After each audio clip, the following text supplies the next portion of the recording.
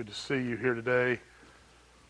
I wanted to tell you that as I was listening to the second song we sing, Where I Am, There You May Also Be, the very first time I heard that song, it was an a cappella version, which I think that's the only way that Rich Mullins originally recorded it, because 14 days later, he'd be killed in a car wreck. And as I got to thinking about that song, I heard it, and it's just him and this acoustic guitar, and he made a recording of him with several songs. You can actually find this if you buy the album called The Jesus Record, where Rich Mullins made these songs in an abandoned church with him and a tape recorder and a guitar. That's all they had. That's all he had. And this song, that Where I Am, There You May Also Be, was one of them that he sang. And if you've never heard the original, at the very end of it, he was very good on the dulcimer, the hammered dulcimer. Now, if you don't know what that is, you can look it up. It's a stringed instrument where you hit little hammers. Beautiful instrument. At the very end of his recording of that song, he starts playing on this dulcimer. What can wash away my sin? Nothing but the blood of Jesus.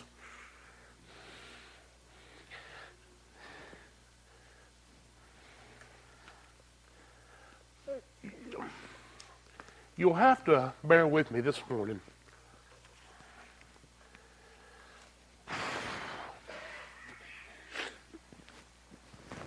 As we've been going through the book of Revelation, and as we have started a series on Wednesday, Is Your Home in Order? I've been in Daniel a while, and I keep going over the thing, is your home prepared? Are you ready? Are you ready? And we're going through that, and this past Wednesday we were in the book of Joshua, sin in the home, sin in the camp. And as I begin going through Revelation and look at everything that has been tied together, it amazes me that in the world that we live in, no matter what you watch on TV, no matter what you see, we have seen a tremendous shift in culture. And what amazed me the most is that yesterday I had a busy day and I was in Spartanburg coming home, and there was this billboard that grabbed my attention. It said, love yourself first.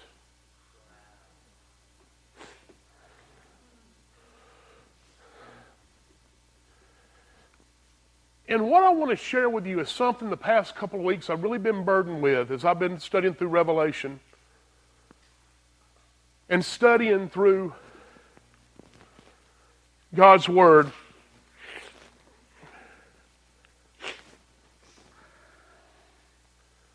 I feel that Christians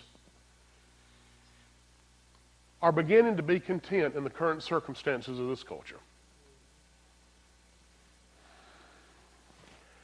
What I will share with you this morning, it may get your attention, but it got mine. I pray that you bear with me. You see, I want you to understand that what can wash away my sin?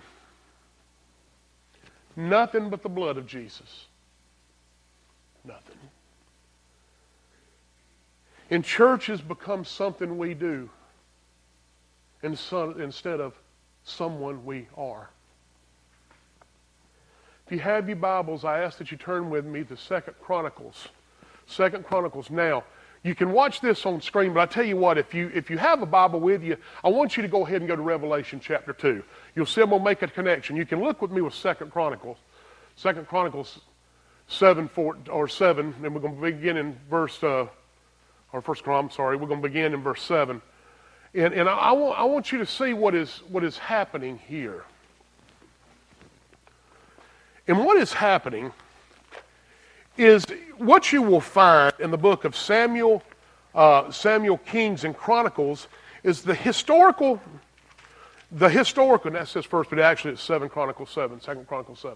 But what happens is when if you look at the historical aspect of Israel, okay, 1 Samuel to the end of Kings really chronicalizes the end of the period of the judges to the monarchy and to the divided kingdoms, if you will, of Israel. And what happens is that when God gives them a law, holiness law for them to follow, There was rules and regulations that they needed to follow. And you look at the casuistic law and the imperative law, and I'm not going to all this, but there was a standard that they had to have. And of course, you know, they would go before the priest who would lay his hands on the sacrifice, therefore transferring guilt to cover the sins, but it didn't remove them. But see, you got to understand that during this time, that they didn't have a solid temple, okay? David wanted to build a temple, but he couldn't. Does anybody know why? Because he was a man of war. That's exactly right. Very good. He was a man of war, so he wasn't able to build a temple. Well, Solomon, beginning in 2 Chronicles 3, builds the temple. He begins building this temple. That the ark and the presence of God would not rest in a tent, but in a solid building that would be dedicated as God's place. And when they built this beautiful temple, Solomon would dedicate it to him. The priests, the Levites, they would go through and really fall on their face and humble themselves and sacrifice and dedicate this building that God had given them opportunity to build as his dwelling place during the sacrificial system. Okay? Does that make sense? Now, as Solomon dedicates this temple, God comes to him and says these words. It's at the end after it's dedicated. Then the Lord appeared to Solomon at night and said to him, I have heard your prayer and have chosen this place for myself as a temple of sacrifice. If I shut the sky so there's no rain, or if I command the grasshopper to consume the land, or if I send pestilence on my people, and my people who bear my name will humble themselves, pray and seek my face, and turn from their wicked ways, then I will hear from heaven. I will forgive their sin and heal their land. My eyes will be open and my ears attentive to the prayer from this place. And I have now chosen and consecrated this temple so that my name may be there forever. My eyes and my heart will be there at all times. As for you, talking to Solomon, if you walk before me as your father David walked, doing everything that I have commanded you, and if you keep my statutes and ordinances, I will establish your royal throne as I promised to your father David, and you will never fail to have a man ruling in Israel. However, if you turn away and abandon my statutes and my commandments that I have set up before you, and if you go and serve other gods and bow and worship them, then I will uproot Israel from the soil that I gave them, and this temple that I have sanctified for my name, I will banish from my presence. I will make it an object of scorn and ridicule among all peoples. As for this temple which was exalted, everyone who passes by will be appalled and say, why did the Lord do this to this land and this temple? Then they will say, because they abandoned the Lord God of their ancestors who brought them up out of the land of Egypt. They clung to other gods and they bowed in worship to them and served them. Because of this, he brought all this ruin on them. Now I want you to go back to the first slide, and I'm going to make a connection to this. Now, what we have often heard, and I have heard in the ministry, is 2 Chronicles 7:14 is what we'd call a prescription for revival. Now, I'm going to go through this verse, and then I'm going to link it to Revelation 2, and I want you to see what's going on here. Now, he told them, look, if my people, okay, in verse 14, who bear my name. Now, first of all, I want to let you know right off the bat, we're talking about God's people. God's people who are called by his name, Israel, the chosen nation that he chose were his people. Listen, we're his people because of the blood of Jesus Christ. 1 John tells us that we are children of God. Such we are. We are his children by the blood of Christ and Christ alone. We're his children. Okay? Look what he says. So I'm telling you now, we're talking to God's people. Right off the bat. And I pray you take heed. Listen. If my people who bear my name will humble themselves, pray, and seek my face, and turn from their wicked ways. If they will pray and seek my face in turn, then I will hear from heaven, forgive their sin, and heal their land. Now this is very important. because I want you to understand what happens here. If you will read the Bible through Chronicles and through the books and the historical books, you will find that Solomon would be the last monarch of a united kingdom. You see, Solomon had an issue. He was a great wise man. He was a rich man. But Solomon let other women and other things turn his eyes from God. Let me tell you what happened. The people lost their first love and went after things that brought their own delight. And God would split the kingdom.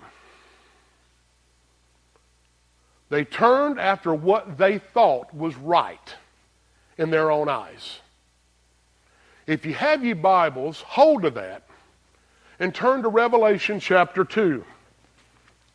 This has really been on me. And I'm going to make a connection here that I pray you see. Revelation chapter 2. Write to the angel of the church of Ephesus. Now, we have gone over this, but I think it's very important we review this link. Thus says the one who holds the 7 stars in his right hand and who walks among the 7 lampstands. I know your works. I know your labor, your endurance, that you cannot tolerate evil people. You have tested those who call themselves apostles and are not, and you have found them to be liars. I know that you have persevered and endured hardship for the sake of my name and have not grown weary. But I have this against you. You have abandoned the love you had at first. You have abandoned your first love. Remember then how far you have fallen. Repent and do the works you did at first. I want you to think about this for a few moments, and I reviewed this months back in September. But let me try to make a link to you with God's people. You see, what happened in Ephesus was 40 years earlier. Paul would praise them in the book of Ephesians. Read the book. Tongue-tied. Church of Ephesus, Church of Ephesians. He would praise them. What happened 40 years later? They lost their first love. The great commandment is love the Lord God with all your heart, soul, and love your neighbor as yourself. When you have done that, you have fulfilled all the commandments. How was that, Chad? Well, when you look at commandments 1 through 4 that deal with God, love the Lord God with all your heart, soul, and mind. The second 6, 10 commandments deal with loving your neighbor as yourself. And what you will see is people who were God's people began to turn on that which was right in their own eyes. Let me give it to you another way. An easy way to leave your first love. Think about this just for a few minutes. An easy way for you to turn from your first love is when you turn to other gods, or turn to other things, or turn to other gifts that God's given you instead of God who gave them to you. They fell in love with creation more than Creator. They have fell in love with things more than the one who bestowed those things. Throughout the history of Israel, you would see that other gods got their attention. And let me tell you why I'm making this connection that I'll hope that everybody would see, and it's been so hard on my heart. What happened? So I go back to 2 Chronicles 7:14. It says, if my people will call by my name, will humble themselves, seek my face, and repent, and turn from their wicked ways. Now I want you to think about this for a few moments. When we hear the term wicked ways, often we think of the big ones: murder, arson, rape, abortion. Those are bad. Those are wicked things. But let me tell you this. Anything that is contrary to the holiness character of Christ is wicked. Period.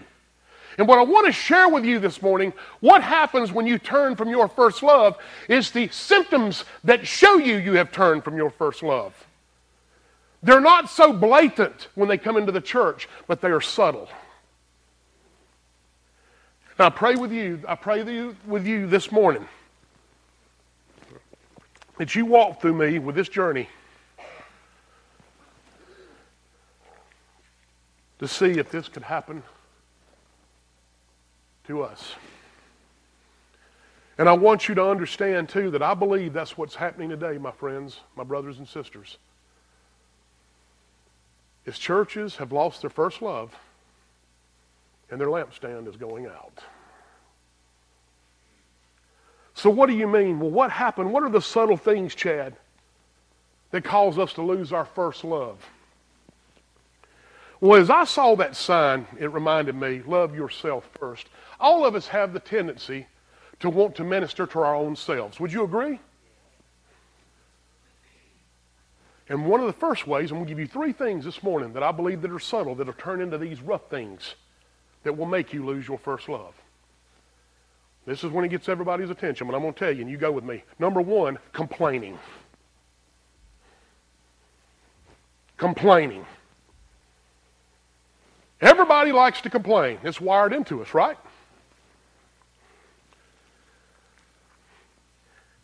Philippians 2:14 through 15 says, do all things without complaining and disputing, that you may become blameless and harmless children of God. See, when we continually complain, it's not God that's abandoned us. It's us that have abandoned God. Jeremiah 2:5 said this, what did your ancestors do that they would go far from me? It's the simple things that we complain about. You know, it often makes me wary and destroys me when it sees the simple things that we complain about. You see, now I'm not saying that we shouldn't complain when the holiness of God is being manipulated. Absolutely we should. But we have to see, is it ourselves that we're wanting to satisfy or glorify God? Let me explain this to you. If you are a complainer, it means that you are not content with what God's given you. And you like looking at the fault of others instead of examining yourself. I've also found this out, and this happens in the church. If you complain about one thing, you'll never be satisfied, and you'll complain about something else. You see, God does not like complainers. The Bible tells me in Numbers 14 that the Israelites cried out, oh, it would have been better if we would have died in Egypt. When you complain, you're smacking God in the face and saying that He is not who He says He is. They complained because they were thirsty. God gives them water. They complained because they was hungry, and God gave them manna. And they complained about the manna. Complaining is the first indication that you're trying to satisfy yourself instead of glorifying God. And people love to complain. You meet them all the time. As I've often said, the people that complain the most are the ones, if they hit the lottery, they'd complain they was going to lose 1/3 in taxes. You're never satisfied. But you will also find out in the Bible that God does not tolerate complaining. Read the Bible. God will deal with it. Being a complainer is never being satisfied. Now again, therefore, here what I'm saying is, if you complain something that's contrary to the holiness of God and His righteousness, that's something that needs to be examined. But if you're looking for something because you want to better yourself rather than glorify God, then you got to examine yourself. And I believe complaining in the church is one of the quickest things that will destroy it. Well, I often tell people, you know, I don't like that Tiffany who leads church, children's church. Well, I don't like that, and I'm not saying somebody said that. Go with the example. Okay? I don't like that Chad. I don't like that person over there. I don't like this person. I don't like this. You know, I just, you know, man, I just don't like it. You want a better person, you want a better preacher, you want a better children's leader, you want a better song leader, then pray for the one you have.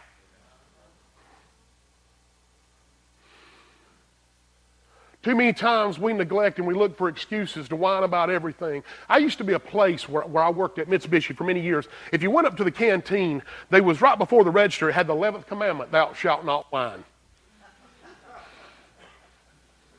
And that often got my attention because, everybody would complain about the food. I never will forget it. We used to call her Iron Maiden. She'd be brutal to you. I mean, she would. Well, I don't like this. Well, you got two choices. Either you can go hungry or you can buy it. Fair enough. And that taught me a lot. And I'm not trying to be ruthless here, but I'm trying to say I have a tendency to complain. Let me give you an example. When we took a sabbatical several years ago, and Tiffany and I, when the twins were born, and I said I would step away from ministry for a little bit to be with my wife or the kids. I wanted to hear preaching. We visited a lot of churches. A lot of churches. And when we would go, it was very easy for me to find myself critiquing each church. Now go with me, because I'm on this side of it. And something that just was illuminated itself to me very clearly. Chad, you spend more time trying to find what's wrong than try to enjoy what's right. And God smacked me in the face. And I become a person that said, you know what? I don't want to ever be a complainer about what God's given me. I don't want to be that person that looks to everything that is so negative and never enjoy what God has given me. Because let me tell you another little thing about complaining. Complaining infects other people. Have you ever noticed that?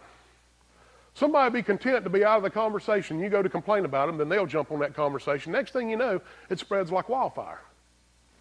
Then nobody's happy. You see, the people of Egypt and even the church today have complained about truth. It takes me back to the book of John. Do you remember when the disciples abandoned Jesus? He said, you must drink of my blood and eat of my flesh. They say, this teaching is too hard for us. And they abandoned him. They didn't like it. And Jesus looks at the disciples, you want to leave too? Because what happened, it wasn't necessarily, let me put it to you this way. It wasn't they wasn't being fed. They just didn't like what they were eating.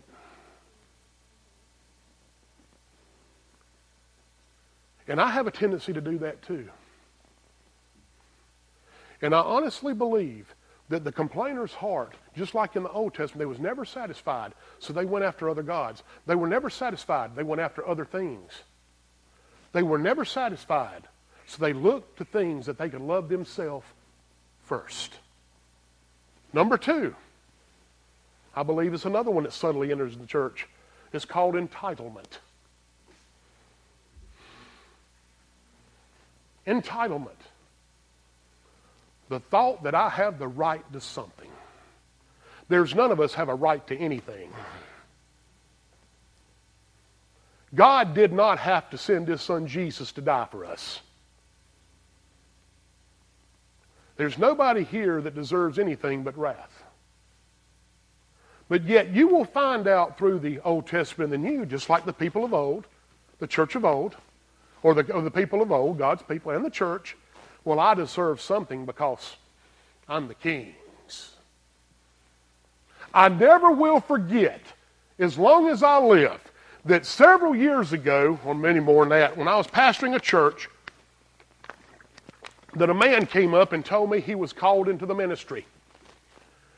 And when he told me this, he told somebody else, and another man walked up here and said, I can't believe he was called into the ministry.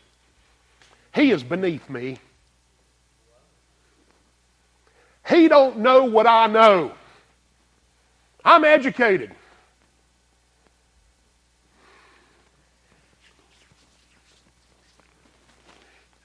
That wasn't a good day for me.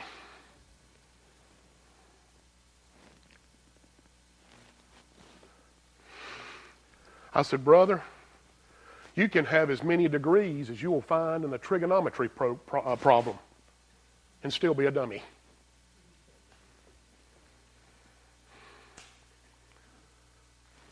That means absolutely nothing to me. Because who gives us the right to think God can use somebody instead of using us? What gives us the right to question that? Matt Chandler said this, and this moved me. He said, I acknowledge that church hurt and betrayal is a real thing, but that is the most self-righteous pronouncement I think a person can say. Are you serious?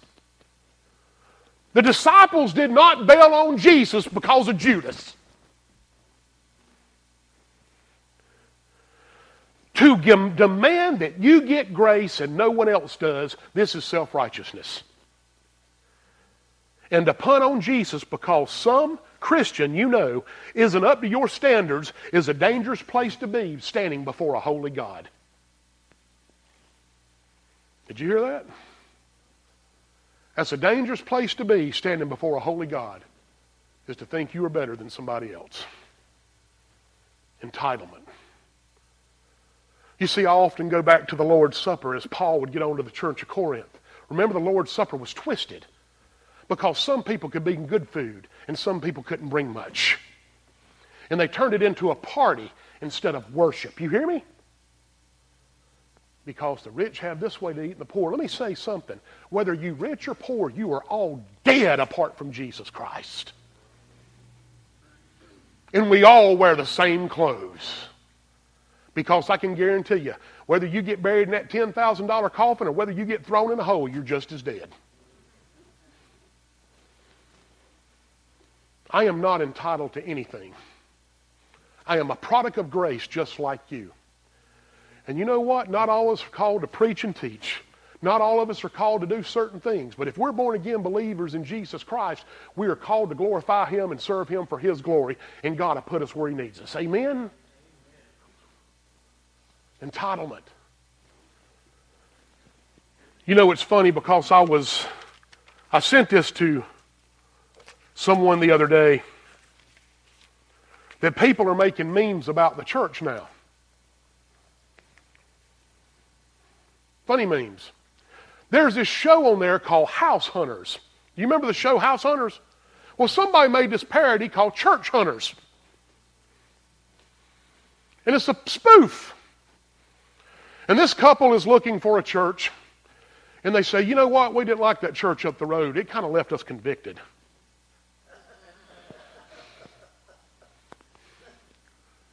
We kind of left, And they go into this other church, and it says, you know, this and this, you know, you've heard of non-denominational, interdenominational.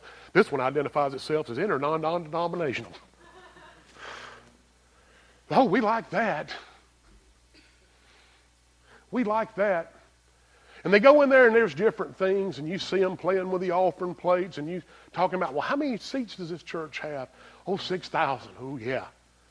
I can see me up on stage. Everything's bright lights, and it's beautiful. Now, don't hear what I'm not saying, okay? But what was as church hunters, if you look at their whole perspective, they was looking something that would satisfy them in every single aspect of what they think their walk should be. You hear me? And they were never satisfied. And I think that is one of the biggest things in the church today is entitlement.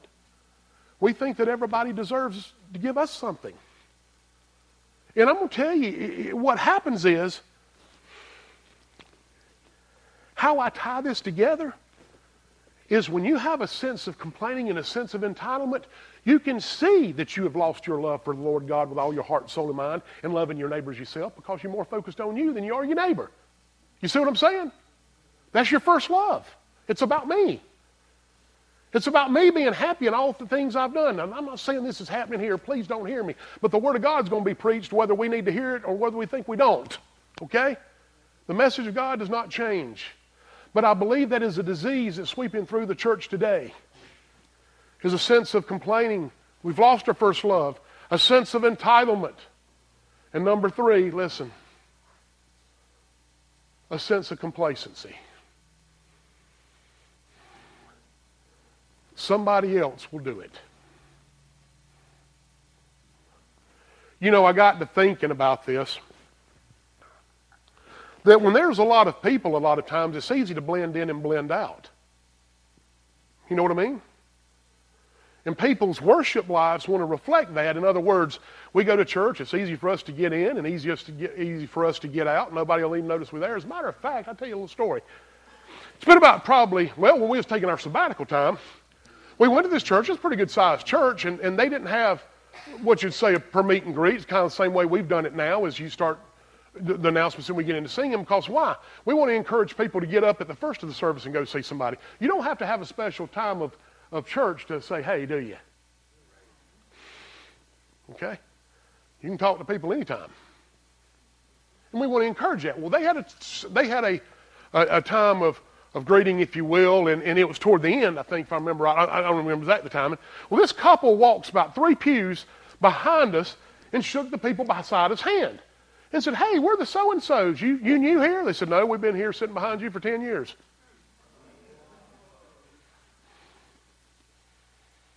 Now, you know me, I laughed. Thought that's the funniest thing I ever heard in my life. Asked Tiffany, I said, I told you. Because we get so wrapped up in our own selves, we forget the ones that are around us.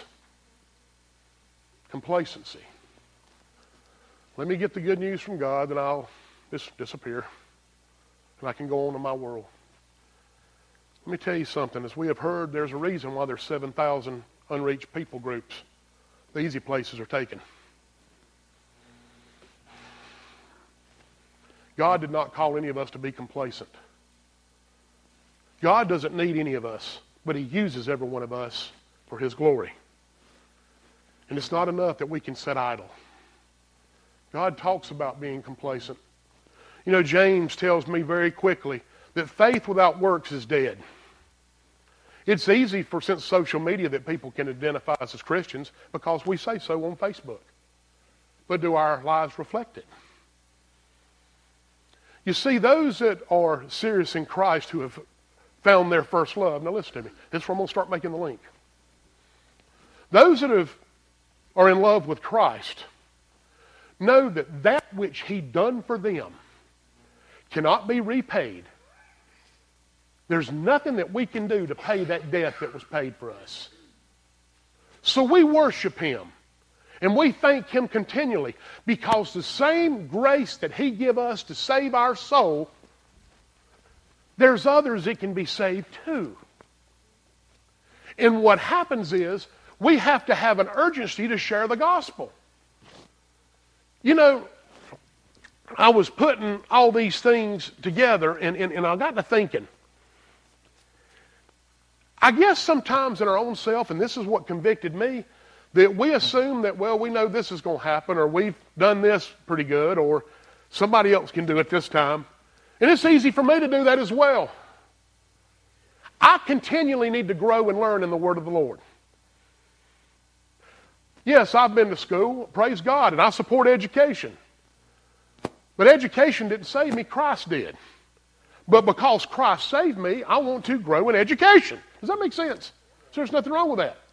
You know, it's funny, when we lived in Pennsylvania, there was a doctor's office we used to go to. This is great. I want to share this because I've always wanted to share this illustration. I'm trying to work it in. So this is a good one. So we go up to the counter and there's a sign up that says, don't let your Google search be a substitution for my medical degree.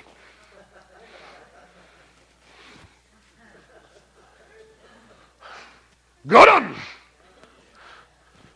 But I looked at my wife and I said, you know, there was D and C students that went through medical school too.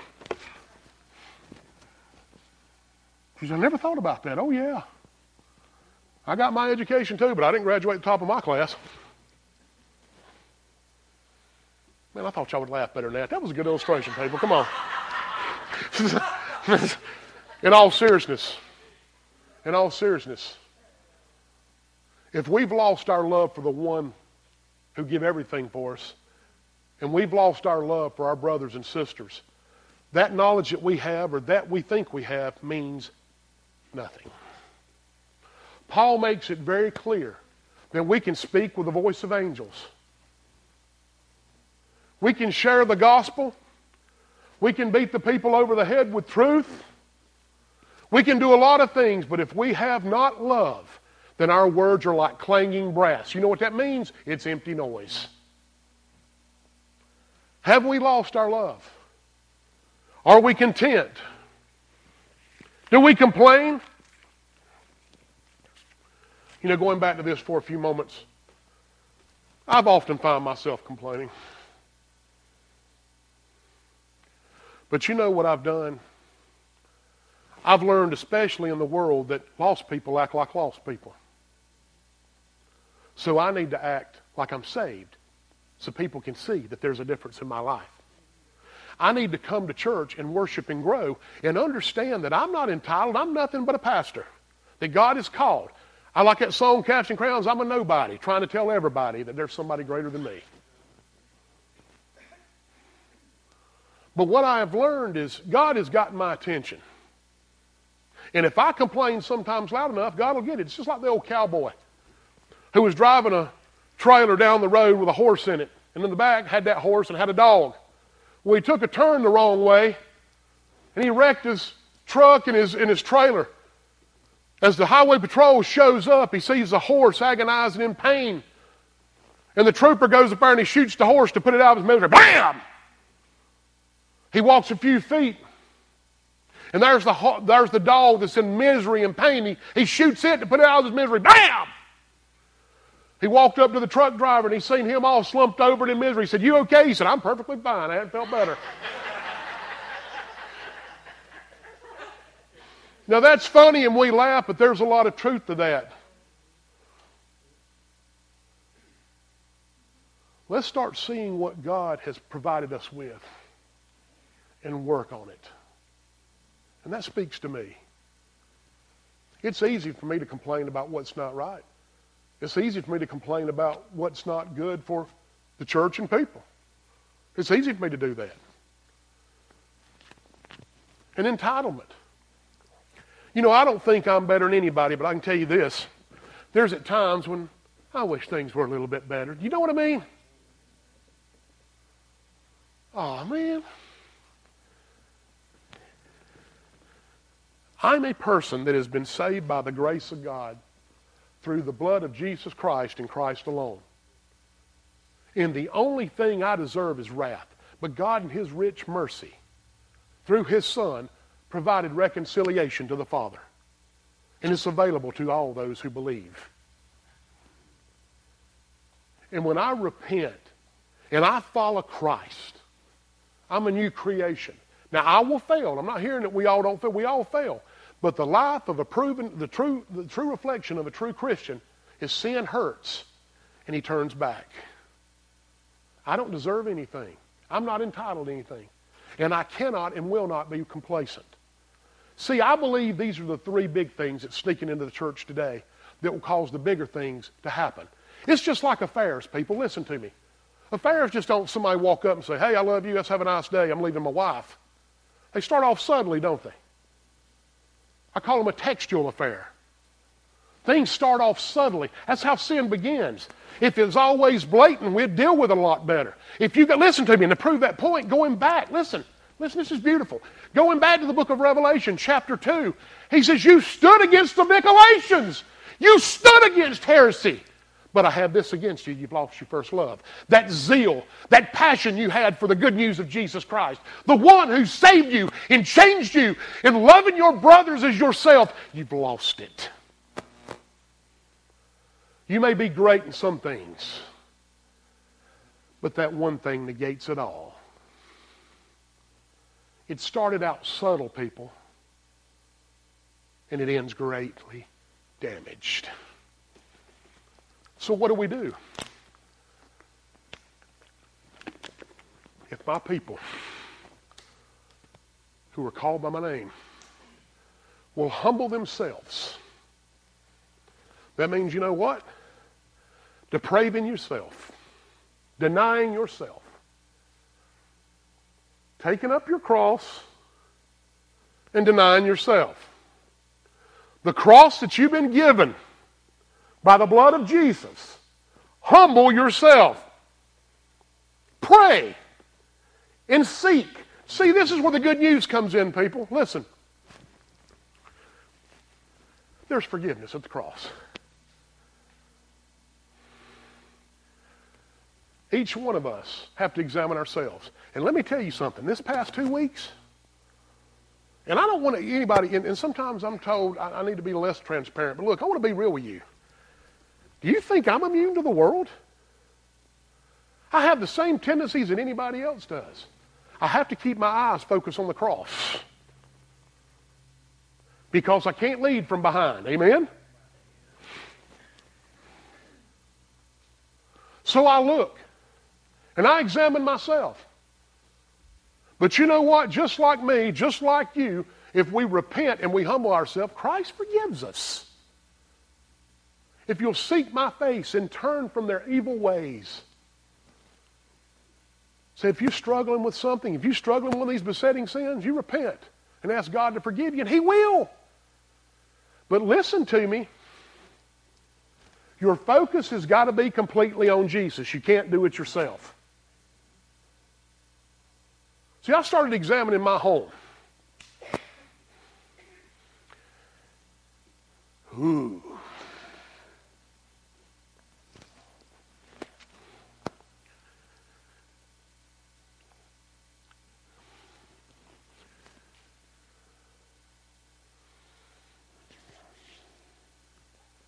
I'm struggling here.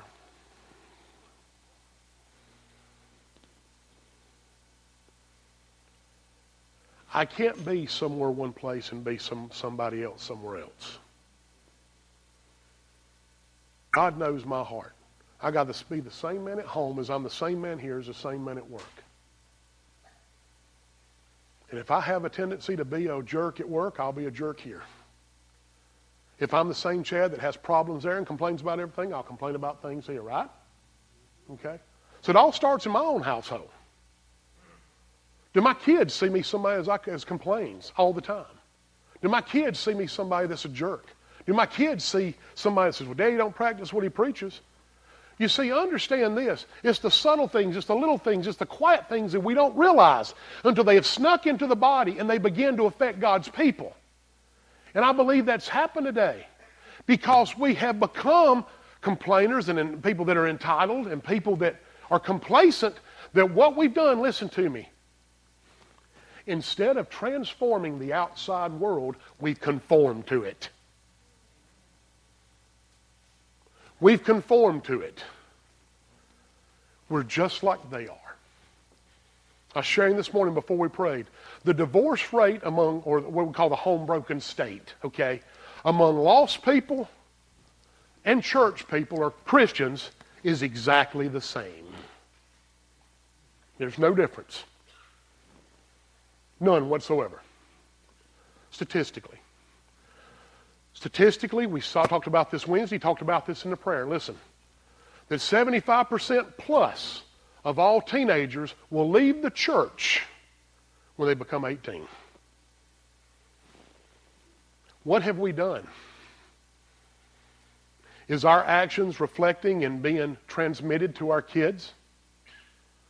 And said what started subtly, like these sins, have manifested in themselves something great. We've not repented, we've not dealt with it, and we've been content to let it happen, and we wonder why we're in the state we're in. We wonder why just in the United States that 5,000 churches close their doors a week. What has happened? We've lost our first love. And I believe just like it happened here with God's people in 2 Chronicles, and it happened in Ephesus, it's happening today. So here's my point. Listen to me, please. Our eyes have got to be set on Jesus Christ. And we must love our brothers as we love ourselves. I want to share with you something in closing with this.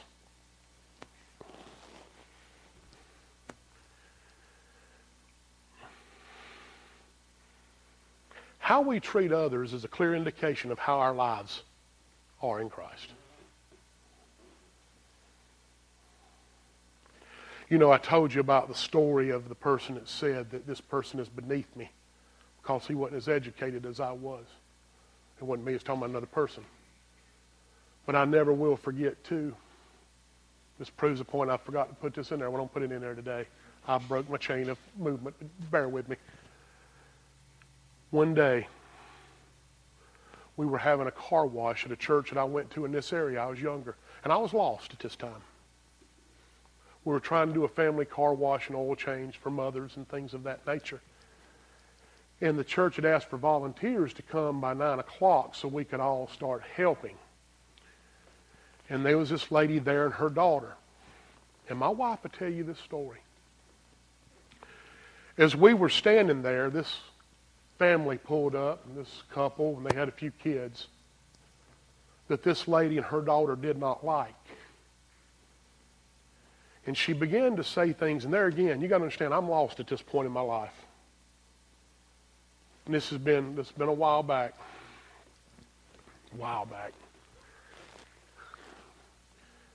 And as we're standing here, and this couple with their kids get out, that lady turns to the other women and men and said, I can't stand them people.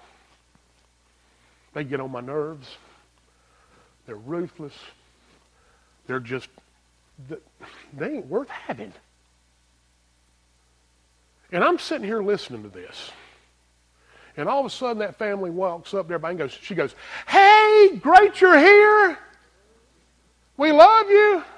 Thanks for showing up. We need everybody we can get. And that hit me as somebody threw a brick and hit me in the chest.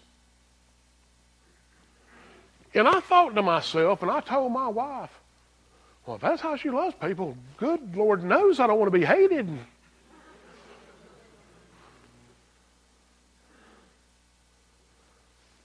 Two-faced. Now, not only do Christians see this, but our own child. Our lives, if they truly reflect Christ, it's not just in the church that they will see us. It's every way we walk. And see, what has happened is when we get our eyes off our first love, we start wanting to love ourselves first. Which means by loving ourselves first, we think everybody else should meet our standards. Look, I'm a sinner saved by grace, but I should never use that word as a hall pass for sin. And again, I'm not talking about when we talk about entitlement and calling people out or talking about things. I'm not talking about going against those things that are contrary to the holiness of God. I'm talking about being bitter just for the sake of doing it. And we do it because we a lot of times want to glorify ourselves. What is your first love? Is your eyes focused on Christ? And there again, understand that when I point one finger out, I'm pointing the majority back at myself. We all got to watch because our sinful nature that is in us. And you say, Chad, our sinful nature? Yeah. Let me tell you this. You ever thought about this? What happened when Adam was confronted by God in his sin? You remember what he did? Well, the woman you give me caused me to do it. I'm not. Is that in the text? What did he do? He blamed somebody else. Blame somebody else. It's not my fault, God. It's theirs. I didn't do it. I would not do that, Lord.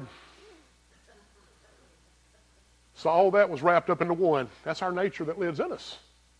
It's very easy to shift the blame and be content in our own misery. But there's hope.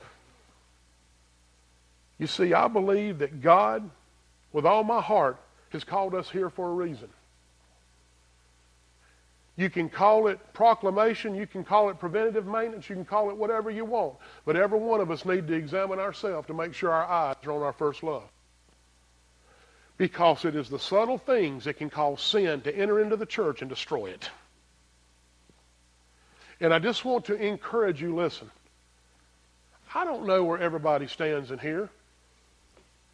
You might say, Chad, you're exactly right, and I despise you, and I hope you have a nice day. That's fine. That's fine. God knows your heart anyway.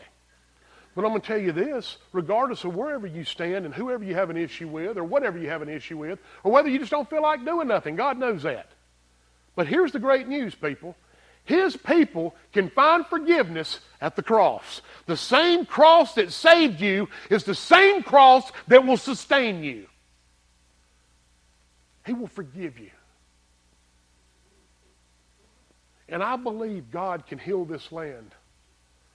I believe He can, and that's why I'm praying for revival. See, revival is not something we schedule in 3 months. Now, this gets me in a little trouble. The Spirit of God alone sends revival. The Spirit of God alone sends revival. It is a not man-made endeavor, but called by Christ and God alone. And I believe He can send it. And I believe that I'm saying this for all churches, ecclesia, the local autonomous body like us, and every other church of born-again believers that are our brethren. I believe God can do a mighty work. I believe He can. I believe He can move, and He can let us be a beacon in the midst of this evil world. Lost people act like lost people.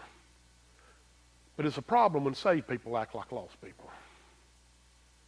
God can sustain us. And it is my prayer for each and every one of you to examine yourselves and see, am I falling short in any area? And nothing's come into this church and whammed us. But let me tell you something. It only takes one little subtle issue and we all can be in deep trouble tomorrow. That quick. And I can fall too. Remember this, and this is the entitlement thing. Remember the Pharisees? We're God's children of Abraham. We're His descendants. One final thought. I promise. Several years ago, there was a documentary that went out about 4 students from Texas A&M University who went out to try to discover the meaning of Christianity and church. And they went to different countries and looked at things. And they went to these different churches and seen these magnificent cathedrals. And a statement one of the gentlemen made, I'll never forget. He said, we have built our cathedrals to God, and yet we are dead. We have built our palaces. You see, according to the old sacrificial system, God's presence would dwell. But because of Jesus Christ, He dwells in each life of the believer. For God does not dwell in those things made by human hands. This place is no more holier than the people that make it up. Don't ever forget that. But we build our palaces to God. But we build our palaces to God. One church I pastored in Pennsylvania many years ago was a beautiful place, a big church, a $2 million building with 14 or 17 acres of land. And the first thing that people said when they drove by, that sure is a beautiful building. But just like Jesus told the Pharisees who thought they were entitled, man, you wear these whitewashed clothes, but inside you're dead. It was a beautiful place, but the church was dead. But God revived it. Listen. And it wasn't something that I did, because I'm an instrument of His glory. But I believe that just like us, just like that church up the street, whatever it is, whether it's the Baptist church, whether it's the Church of God, whether it's the Apostolic Lutheran church, whatever it is, I'm not here to be in competition with anybody. But what I am here is to say this. I want to see God glorified and Jesus' name proclaimed. And I want the little things and the little foxes that have come into the church to dispel. And then we all can work together for the glory of God. Amen? So it's not the big things that will tear you down. It's the subtle things. But I promise you, God can make those dead bones live. Let's pray. Dear Heavenly Father, we thank You for this day. I thank You for Your grace and mercy. I thank You for everything that You've given us. And God, I pray today that, Lord, You move among us. That, Lord, You initiate the revival. Lord, I can't do anything. I can't make anything happen. But what I can do on my part is repent. God, I've been doing a lot of that lately. been studying your word and been convicted. And Lord, I've been moved by your power and Lord, by your word. Lord, it's a lot of times, I'll be honest with you, and you know, and I'm just going to throw my heart out there. I've been like Job. I preached on it the other week, and then Tiffany reminded me when I complained about something that I preached on it. It's so easy to drift when we get our eyes off you. But God, let our eyes be focused on you. That, Lord, you saved me just like you saved that other person up the road. And God, it's not great sin over little sin. Lord, it's dead over alive. And Lord, if we're not yours, we're dead. But this morning, you're talking about those that are alive that need to be revived. Lord, we pray that our candlestick burns bright in this community. We pray that we seek your face in all things. God, we pray that if we don't have a heart to people, that we develop one through your guidance. We don't have a heart for prayer, we ask you for one. We don't have a heart for service, we ask you for one. And God, to constantly remind us, each and every one of us, anytime we get our eyes off you, the higher the pedestal, the further the fall. Any of us. Lord, we pray you keep us in check. We are praying for revival. And Lord, I thank you for the people of Living Way Community Church. God, you know my heart.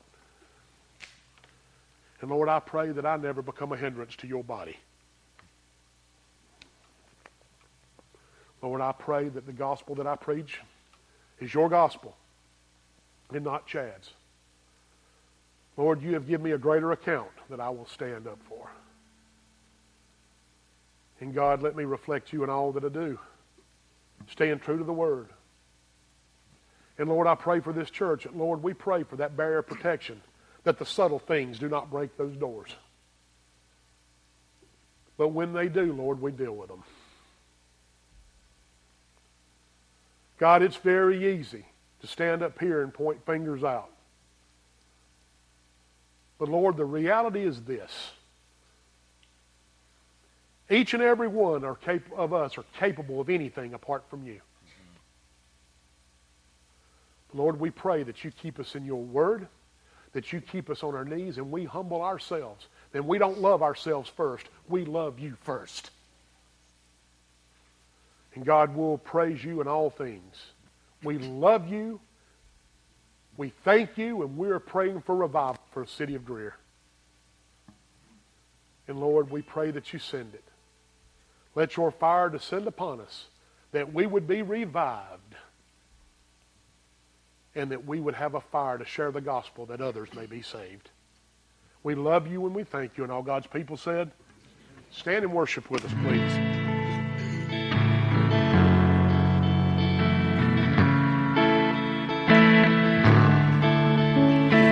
Why this fear and unbelief has not the Father put to grief His spotless Son for us? And will the righteous judge of men condemn me for that debt of sin, now canceled at the cross?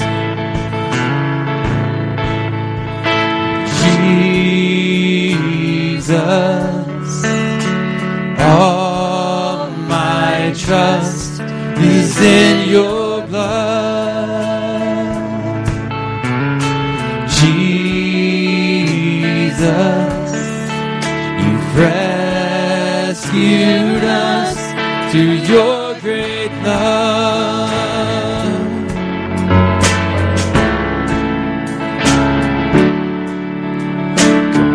Atonement you have made, and by your death have fully paid the debt your people owe. No wrath remains for us to face. We're sheltered by your saving grace. It's sprinkled with your blood. Jesus, all my trust is in your blood. Jesus, you've rescued us through your great love. How sweet the sound of saving grace. How sweet the sound of saving grace. Christ died for me. How sweet the sound of saving grace. How sweet the sound of saving grace. Christ died for me.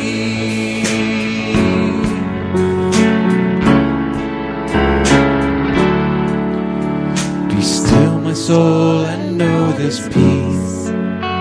The merits of your great high priest have bought your liberty. Rely then on his precious blood. Don't fear your banishment from God, since Jesus set you free. Jesus, all my trust is in your blood. Jesus, you've rescued us through your great love. How sweet the sound of saving grace. How sweet the sound of saving grace. Christ died for me. How sweet the sound of saving grace. How sweet the sound of saving grace. Christ died for me.